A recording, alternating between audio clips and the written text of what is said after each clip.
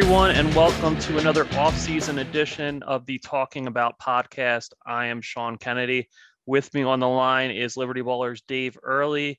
We're going to talk game one of the NBA Finals between the Celtics and Warriors. Then we're going to go into the Brooklyn deferral and the Sixers retaining their 2022 first-round draft pick. Talk a little Darvin Ham becoming the new head coach of the Lakers and the Doc fallout and what that means for the Sixers. And then we're going to follow that up with our George Niang season in review. So on the line with me is Dave Early. Dave, how are you doing today? I'm good. Thank you. So game one, very exciting basketball we had Thursday night. The Celtics won game one. Very interesting game. They fell behind by double digits in the first half, came back to take a 2-point lead at halftime. Then once again, big third quarter for the Warriors. They take another double-digit lead, but then Boston just blows the doors off with a 40-16 fourth quarter. They end up winning 120-108. I mean, all credit to Boston. They showed a lot of resiliency coming back from multiple double-digit deficits like they had in Golden State. Exciting game. What were your overall impressions of game one? Yeah, it was definitely an exciting game. After they came back the first time and made it a 2-point lead at the half, I was thinking that's basically it. I mean, Steph Curry just went ballistic. I think he was like breaking Michael Jordan's finals record with 21 points in a quarter or something. Yeah, he had 6 threes in the first. They're playing that drop coverage for some reason, and Steph was just walking in to pull up threes. And they were losing the game. And so I was just thinking, like, all right, if Steph is the best player in this series, is it possible that Boston has like the next 5? I guess Tatum, Brown, Smart, Horford, maybe Williams. I don't know. Would you take Clay and Draymond over Williams, but would you take them over Horford or Smart? I mean, Looney might honestly be the Warriors' second best player right now. He's been playing really well. And so I think that there was this talent disparity that I didn't account for. I actually placed my DraftKings bet on the Celtics at halftime, thinking like I just don't see what they can do, and it didn't look good for a little while. They're down by 14, heading into down by 12, heading into the fourth, I think, and then I swear that there was the 20-minute stretch of real time where I didn't see the Celtics miss a single shot. And I think I look back, it was like 10 in a row. Someone has shown the before and after of Steve Kerr, like up 12, now down 8. Yeah, it was a big game for noted marksman Al Horford, who finished with a team high 26 points. He was 6 for 8 from 3. I want to quickly take you back to the 2020 playoff series where Al Horford hit a grand total of 0 threes in Philadelphia's series against Boston. So yeah, great, Al. I'm glad you suddenly found the fountain of youth once again after your brief hiatus of being awful in Philadelphia. Just needed 2 years off. That's all any veteran needs. Yeah, just needed a year of rest and recuperation in Oklahoma City to get his legs back, I guess. And looking at that that sweep in 2020, Horford averaged 7 points a game and did not make a 3 in the series. So of course he comes out in game one of the NBA Finals and scores 26 and hits 6 threes. But yeah, between Horford and then Marcus Smart, who was 4 of 7, and Derek White was 5 of 8 from 3. So you're getting 15 threes from 3 guys who are, not their main perimeter threats. I mean, Smart will shoot threes, but he's not a great average on his career. Derek White, similarly, like low to mid 30s on his career from 3. And yeah, Horford, who, takes some threes, but never been a huge part of his game. And for them to hit 15, you don't expect that to continue, but you also don't expect Jason Tatum to shoot 3 for 17 and only score 12 points. So even if the regression comes for those kind of secondary guys, there's still good signs ahead for Boston. We should mention Jalen and Tatum combined for 13 of 40. So when they get going, it's going to be tough. Yeah, Brown was also similarly struggling like Tatum was, but then he really picked it up in the fourth quarter, and he was the kind of the catalyst for that huge start to the fourth for them. I think he scored or assisted on something like 14 straight points for them. I don't remember the exact stat, but he really came alive in the fourth. So he did finish with 24 and a not terrible 10 of 23 from the field after he was really bad in the first half, especially. But yeah, so you expect the J team to pick it up a little bit, even if the supporting cast falls off a bit. So I think Boston has found some things to go to. We should mention 43s made in this game between the combined from the two teams. That was an NBA Finals record. So definitely in a new era of basketball, and two teams that are very, very capable of lighting it up from the outside. If you're Golden State, Dave, what do you think? What adjustments can be made? What would you look for them to do differently in kind of like a must-win game too? Now that they dropped game one at home. Yeah, from a Sixers standpoint, I think one of your bigger takeaways is that both of these teams have some 5-out looks. Both of these teams play some small ball. I know that the Warriors probably play their best ball with Looney on the floor. So that's not really small, but it does allow them some switchability. What are the Sixers lacking? They were lacking some switchability and some small ball looks, and both of these teams have it. So you wonder, like, when you see what the chess match that's happening between Steve Kerr and Ime Udoka, who was on the Sixers, it just further makes what was maddening at the time seem even weirder, that, you know, a guy like Doc Rivers insists on using a traditional center, even when it's clear to both the analytics and the eye test that it doesn't work. The Sixers absolutely have to try to find some of these playoff viable lineups during the regular season next season and test them out. Both of these teams are proving how important that can be. Yeah, Boston definitely had most of their success when they did not pair Horford and Time Lord Robert Williams together. It was when either of them was on the floor alone as the five with, you know, four wings or perimeter guys, that's when they had the bulk of their success. The Horford at the five lineup in the fourth was when they made their huge surge to, you know, pull in front and everything. Yeah, so the Sixers got to go out and find their own Al Horford. Where could we get one of those? Yeah, you're not gonna find Al Horford. He's picked right after Kevin Durant, and basically we didn't know it at the time, but he was everything you're looking for the modern era in a big. And he's the perfect teammate. So I think his draft status on the all-time list is higher than people thought of him during most of his career. In terms of adjustments, well, I think not letting them shoot like 12 of 16 in the fourth quarter would be a start. So defensively, they may want to rethink some things. I know they were in scramble mode quite a bit. I think you mentioned, I don't think guys like Derek White is kind of having like his Fred VanVleet. He was struggling before he had a child. Yeah, now the child is born and he can't miss. Yeah, he has dad powers, much definitely like having Fred some did. dad powers. I think a lot of their rotations will look better when the role players on Boston, like Marcus Smart hitting step back and 1-3s over Wiggins, that's tough. So I wouldn't overreact too much and change the entire game plan. I mean, Steve Kerr has probably talked about it a little bit already. We got here doing what we do.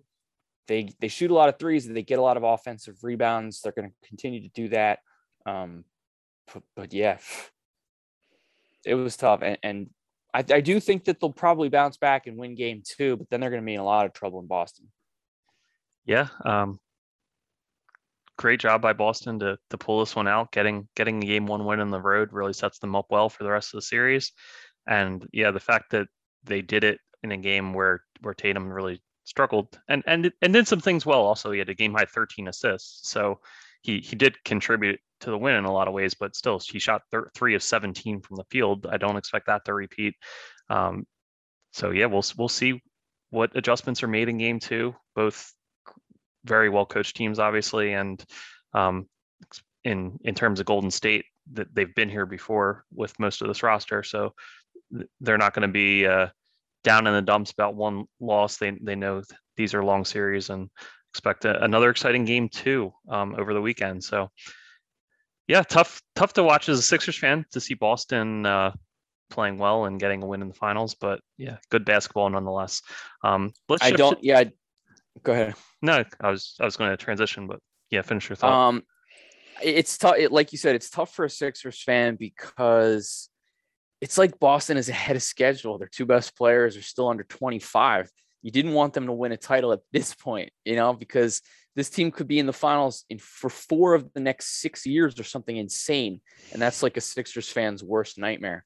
So you kind of wanted to delay their maturation and their growth, but the Sixers former assistant has them clicking on all cylinders. Yep. So leading scorer, former Sixer, guy that was pretty much terrible here, and the head coach who's orchestrated this turnaround from when in December they were talking about the Jays needed to be broken up, and suddenly they are 3 wins away from a title. Ime Udoka, former Sixers assistant. Seems like between Jimmy Butler and now Horford having a good game 1 and Udoka being the head coach of a team in the finals, seems like some paths could have gone differently for Philadelphia the last few years. And Celtics fans seeing Doc here. Yeah, exactly. So we'll keep an eye on the rest of the finals. Exciting action in game 1, but let's turn to the Sixers, who, in trying to reshape this roster after their own playoff exit, will at least have the 2022 first round pick to use in some fashion after Brooklyn officially announced on the June 1st deadline that they would be deferring the Sixers acceptance of the Sixers pick to 2023. And that was part of the James Harden, Ben Simmons overall trade. So the Sixers will pick at number 23. They cannot trade the pick prior to the draft due to the Stepien rule because they won't have a 2023 pick, but they can select a player for another team and then officially make the transaction trading that player away after the draft. So they could get a win now guy and try to see if there's a rookie that would be able to contribute right from day one, or they could trade for a veteran after the fact and use whatever player they draft to another team for a veteran contributor. Dave, what you've been following this closely. You have Brooklyn and Philadelphia ties with your journalistic endeavors. What did you think of Brooklyn deferring, and did it seem like the right move for them? Do you think this is helpful for the Sixers, or what do you think about everything? Yeah, I actually think both sides like the way it happened. I mean, obviously Brooklyn does, but I think it works out for the Sixers too. If Brooklyn had not deferred, it would have put the Sixers in a couple tricky positions. First of all, it's a lot less fun for fans because now there's something to look forward to with the draft. I do like having this sweetener right away so that they could look to make a trade. Ultimately, if we look back, we're probably going to say that the best move was to take a player and develop him a little bit because he's going to be really, really good. But it's tough to name who that player is going to be. And if you can't do that, probably better off taking a veteran via trade. So I'm thinking that that's the way the Sixers are going to go. It's easy from our point of view to say, I like Kennedy Chandler, Tari Eason, Wendell Moore, Kendall Brown, and Justin Lewis, because one of those guys is going to look really, really good. But being Darrell Elton and Vince Rosman and picking the right guy, and he's able to contribute in the next 2 seasons under Joel's prime, that's going to be really hard to find and might not happen. So won't be surprised if they do shop that and say, hey, when we're on the clock, do you want to make this pick for us as part of a bigger deal? I feel like that would answer a few issues for them. Yeah, the getting a more of a sure thing veteran, they might deem that to be the move, even if there's lower upside and it wouldn't leave you with as much cap flexibility in the future. Potentially having a rotation guy down the road that would still be on a rookie contract, that's hugely valuable. Obviously, Tyrese Maxey being on his rookie deal is one of the big reasons. Whatever James Harden extension or anything that gets worked out, that might be a little more palatable, because then once the Harden deal came off the books, then that's when you'd have to, pay the second contract to Maxey. But having a guy who is slightly below all-star level right now, still ton of runway to grow in Tyrese, who's getting money that's allocated to the 21st overall pick right now. That's hugely beneficial for the Sixers. So if they were to strike gold with 23 and get, obviously not a guy who's going to sweep the league like Maxey had in his second season, but if you got a guy who could be an eighth or ninth man, getting that rookie scale contract, that'd be hugely beneficial. But as you said, there's plenty of options. Some of them are going to work out, some of them aren't. And if you get one that does not work out, then you kind of wasted an opportunity to improve your roster, when you could go out and definitely get a contributor who doesn't have the upside and the salary help down the road, but of a veteran, but somebody that could definitely help you from this limited window, as you mentioned, where you have Joel at his MVP peak. How long that will last, we don't know. And you have James Harden, who is already on the tail end of his career slope. How long before that completely falls out, we don't know. So you kind of have this shortened window to really make your contention push right now. So you definitely want to make sure whatever happens from this 23rd pick, whether it's a rookie or a guy via trade, that they are able to help in the short term. But yeah, Brooklyn's definitely banking on the Sixers, the bottom falling out next year, which, Dave, I have to think there's, from their perspective, there's definitely a scenario where this pick could end up pretty good. What do you think? Could definitely end up pretty good. Yeah, I think, first of all, they'll be watching whether or not James Harden leaves in free agency. I don't think he will, but that's part of their calculus if you're looking for the lowest possible floor. Maybe they can't work something out long term and he opts in, and then really nobody's happy because he was looking for a long 5-year deal, and the Sixers were hoping to get him on a contract that's much cheaper, closer to the $30 million in the first year of it, rather than this 47 mega option he's got. Because if he opts into that, it's possible that the Sixers are looking at this as sort of a borrowed time thing. We have seen James, when he's disgruntled, not play his best. If Joel Embiid got hurt at any point in the season, if James Harden tweaked his hamstring, would the Sixers opt to be hyper conservative and just shut him down for a month? So there's all kinds of ways where they could end up in that, bottom range. The better part of things for the Sixers is, even in some absolute worst case scenarios, Harden and Embiid both get hurt, you could still aim for that 10 seed, get healthy at the end of the year, win the play-in, and at least force the Nets to not have a lottery pick. Because your absolute nightmare would be they don't make the playoffs, they don't make the play-in, or they're a 10 seed, and then the pick moves up to 1, 2, 3, or 4. And so you could pretty much avoid that and relegate them to a 15th pick by simply making the playoffs. But if you're the Nets, I think this is the right move, because you don't need that pick to be great. Look at Boston. If you had Boston's pick this year, you could have traded it around Christmas for some pretty good value. They didn't even have a winning record at some point in December. So even though they go on and win the title, at some point in the year, their pick would have had quite a bit of value to trade. Well, Dave, you've really laid out some darkest timeline stuff for Sixers fans. We're talking about, they could try to go for the 10 seed, and if they don't get that, then the pick could go. We could lose a top 4 pick potentially, man. If that's how this breaks out, then I feel like there's going to be a line at the Ben Franklin Bridge. That would be tough. But yeah, obviously we don't expect that to happen. I mean, any reasonably healthy Joel Embiid season raises the floor significantly. This will be a playoff team. But yeah, if he does get injured, that would open a whole different door of possibilities for sure. Yeah, but yeah, I agree. Brooklyn making the calculus that, yeah, a 23 pick could help us. We'd probably end up trading it if they can just as easily trade the 2023 pick right now. So if there was a veteran they wanted to get, they could trade that pick just as easily as they could the 22 pick. And whereas they retain a lot of upside, like sure, 23 is good. It's fine to have, but if you could get a mid-teens pick out of this, which I think would be fairly reasonable, like, or a late teens, I guess.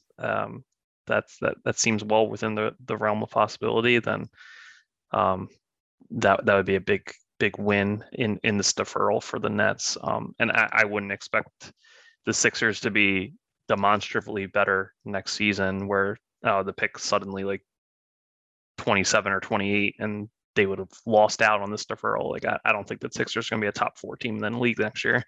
So The yeah, Sixers at some point, even after a hot start, I think Joel Embiid had breakthrough COVID, and the Sixers were 8-7. So the Nets really don't need this pick to be even better than 23. They just need one team to think it might be, yeah, and then they'll look to trade it. yeah. That's a good point. They could pounce at any low point of the Sixers season next year and kind of try to maximize value from it. So yeah, this was interesting to follow. We're going to have a lot of draft coverage now that we know for sure that the Sixers are picking at 23. So be sure to be reading all that stuff on Liberty Ballers. I'm not a draft expert by any means, but I did have a Q&A with Mark Schindler, which up on the site already, which I would recommend people reading, talks about some of the prospects that the Sixers could be targeting. Yeah, and all of our staff's going to have great coverage in the coming weeks. So be sure to check that out. The other thing Sixers related we wanted to talk about was the Lakers officially hiring Darvin Ham as their new head coach. There had been a lot of speculation that they were courting Doc Rivers in some fashion, or they were hoping that he became available. The Sixers had been very steadfast ever since the season ended that, Doc's our guy. We don't expect him to go anywhere. He's under contract. He's going to be here. We're building with him. So does seem like that will be the case, Dave. Is there any hope? I know there was some rumors of like still Utah interest out there, but I think does this officially close the door on Doc Rivers not being the coach next year? And what do you think about it? I would say almost certainly. I mean, I think I was at 85% he was going to stay last time we talked about this. That's much higher now, but until the Jazz and until the Hornets have a coach, you can't completely close that door. I think most of the scuttlebutt was that the Sixers were going to take the position that he's our guy and we're not firing him, and they're comfortable with that, and so they feel content that he's not going to leave. But had the Lakers, who apparently are not very flush, made him an offer that was comparable to the $8 million per year for 3 years he was going to make, would Doc have left on his own? And I think that was why everyone on ESPN was saying the Lakers still loom. They're still out there. You don't know what's going to happen. They say Doc loves that golf lifestyle. But Utah, it's got to be a tougher sell, right? I don't know if Doc Rivers loves the Utah lifestyle. I guess Charlotte maybe for sure, but I'm thinking he'll be back. I will be very curious to hear what Mr. Ham, congrats to him, received from the Lakers, because I don't think it's going to be in that $8 million ballpark or anywhere close. I think part of the reason they dragged out their search was to avoid any bidding wars, on a guy like Mike D'Antoni, who could say, I have X waiting for me from Charlotte.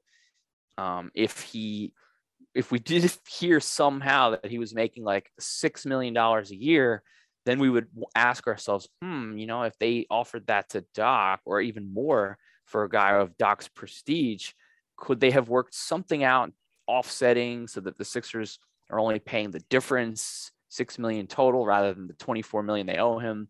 And then we can ask ourselves some what ifs. But for now, it looks like Doc is going to be the coach for next year. Yep, it sure does. It was reported that Ham received a 4-year deal, but as you said, the dollar amount has not been reported. Yeah, I would also expect it to be a much lower price figure for a guy who's a first-time coach now. And I'm sure that figured into LA's calculus a little bit. But yeah, he well respected around the league. Even people that are looking for the Lakers to fail have said this was a good hire, and then, so we'll see what he's able to do with that roster moving forward. But from the Philadelphia perspective, does seem like Doc Rivers is here to stay, at least for next year. So Not everyone is happy about that in the Delaware Valley, but it does seem to be the That's reality. tough. Yeah, especially watching the finals, you wonder about that. So hopefully they have a good assistant group on that bench. They'll be maybe a little more vocal this coming season. Yep. Yeah, we'll see how that all plays out. And hopefully Doc is the guy that can finally get through to whatever reshaped roster Daryl constructs heading into next year. And I only ask that they don't bring a mid 30-year-old center who can't stretch the floor. That would be my one hope. All right, we're going to take a quick break and hear from our sponsor, and then when we come back, we're going to do our Georges Niang season in review.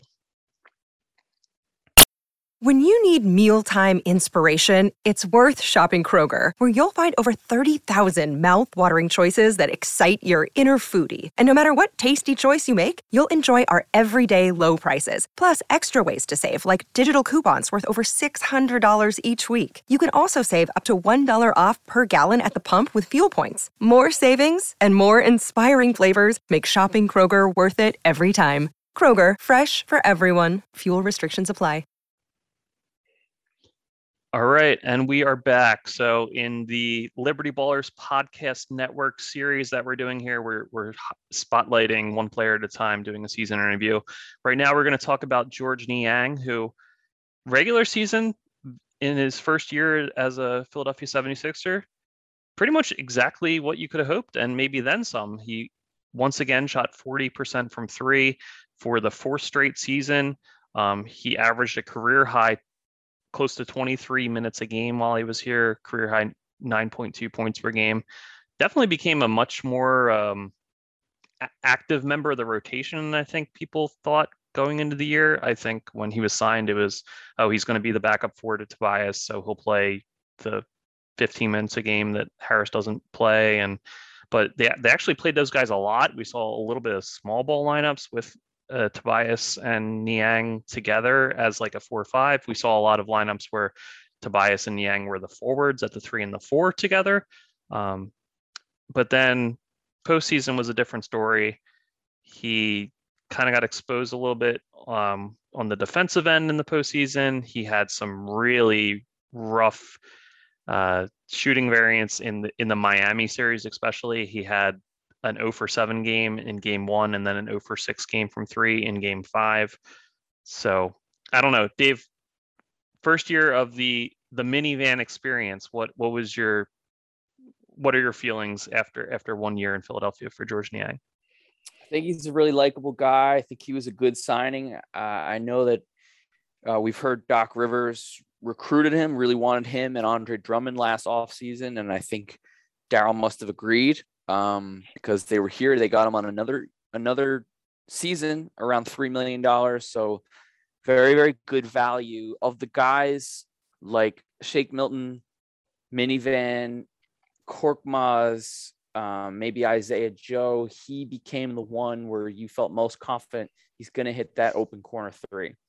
And so that earned him playing time. When Ben Simmons was out of the lineup, he was an integral member of that rotation.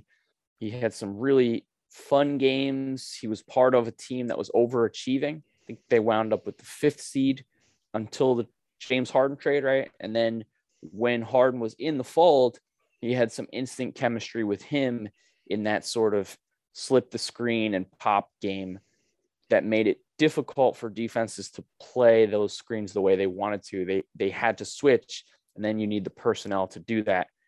Teams often did not have that until the playoffs started. Yeah, I like the first thing you mentioned was that he's a good dude, and that really did seem to shine through.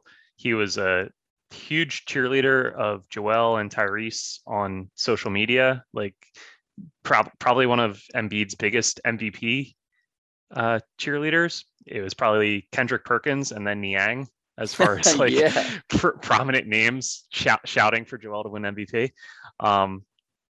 Yeah, a lot of good things to like about about him being on the team. The trash talk is always fun. I like when this random bench dude hits a three and then chirps in the opposing bench's face. That's always great.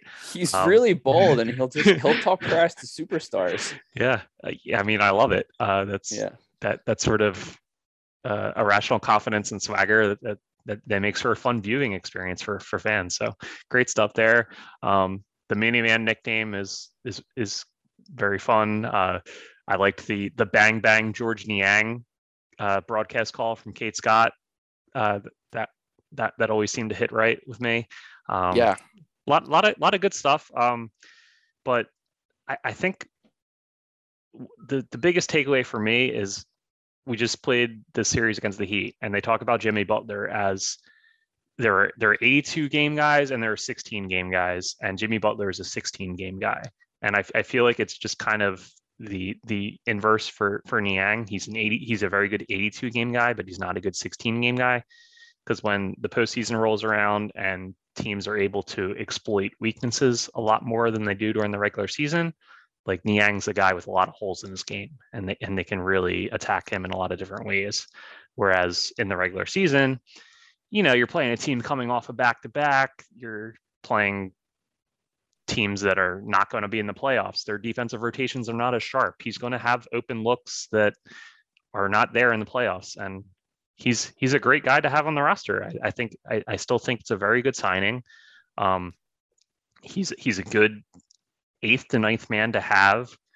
It's not his fault that the other guys coming off the bench that were supposed to be bigger contributors had struggles this season, and he kind of became like the de facto 6th man. Like George Niang should not be your 6th man, but I don't think we should, say, hey, you were the guy who played well enough when everyone else was flailing that you just became the 6th man by default. That's your fault. Like, that's not the case. Like, he played well, and he was the only guy that we wanted to see get minutes. And yeah, it just didn't work out in the playoffs. He had a really rough stretch of shooting variance. I think he was getting open looks that he would hit otherwise. So I don't think he's as bad a player as we saw in the Miami series, but I still have a lot of concerns about him being a guy that you're expecting to average 15 minutes a game in the playoffs. I think he can maybe average 6 to 8 minutes a game in the playoffs, but I don't think he should be that heavily in the rotation. So I'm glad he's back for another season. I look forward to him doing all that fun and wonderful stuff that we discussed. And like I said, I think he's a really good guy to have like as the 9th man. But the reality is that Daryl needs to do more to improve the roster so that we don't head into the next season and expecting Niang to be like a 6th or 7th man and playing another 16 minutes a game in the playoffs. Like, that just can't happen. Yeah, we saw this postseason players who were one-way players. And I know it should probably be noted that Minivan had a knee injury that might have been part of his terrible shooting against Miami. That might have made his defense worse than it might have been. But you can also see, like, he doesn't necessarily have the wingspan to deter a guy like Siakam, and Toronto and then Miami would go at him relentlessly, and the refs just are prepared to call a foul basically right away. I think he fouled out pretty quickly, or he picked up a lot of fouls per minute in the playoffs. And I don't know that that's not going to be a problem next year. You saw guys like Grayson Allen and Duncan Robinson and other shooters, and their coaches had the option to go in another direction. I'm not sure that Doc Rivers felt that he did. I'm not sure that Daryl Morey felt that he did, or would he have disagreed that you could have played someone else like Isaiah Joe, perhaps? But the Sixers are going to need to address that from a front office and coaching standpoint next season, where if he is an innings eater and he's not a guy that we can rely on for the playoffs, you need to have ramped up his alternative, because the Bucks were able to do that when Wes Matthews was healthy, and our Jackson Frank just wrote a great piece on Matthews basically getting Grayson's minutes when push came to shove, because of his defense. And they were willing to live with the fact that he wasn't as good of an open shot shooter as Allen. And in Miami, obviously, they have always the plethora of guys you've probably never heard of before. They're good there, and then suddenly they're destroying your team, like Gabe Vincent that you could put in over Duncan Robinson. You might have penciled in for those minutes before the year started. The Sixers are probably going to need to find a couple of those guys who, in case Niang picks up another knee injury or can't hang in the playoffs, they've got an alternative. Yep, and the problem is that everyone's looking for those guys. It seems like you need everybody to be able to defend competently and at least be able to hit shots to the point where they don't stand 10 feet off you. And as long as you can do those two things, you can be on a postseason rotation.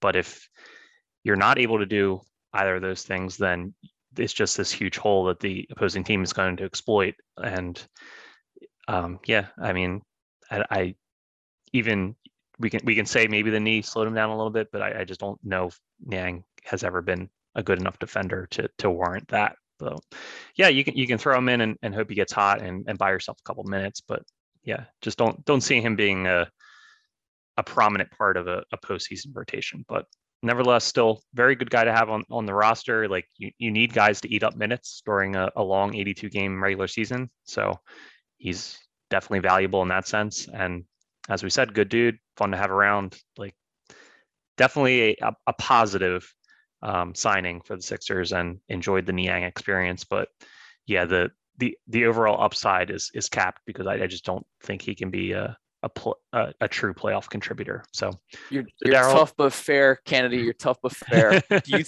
you think that he could be on the move? No, I mean, his contract is so reasonable. Like what the Sixers are in a cap situation. Like what could they get back? Like anyone that's at a similar contract and a player that the Sixers would want, like that, those aren't guys the opposing teams are giving away. So yeah, I don't really see.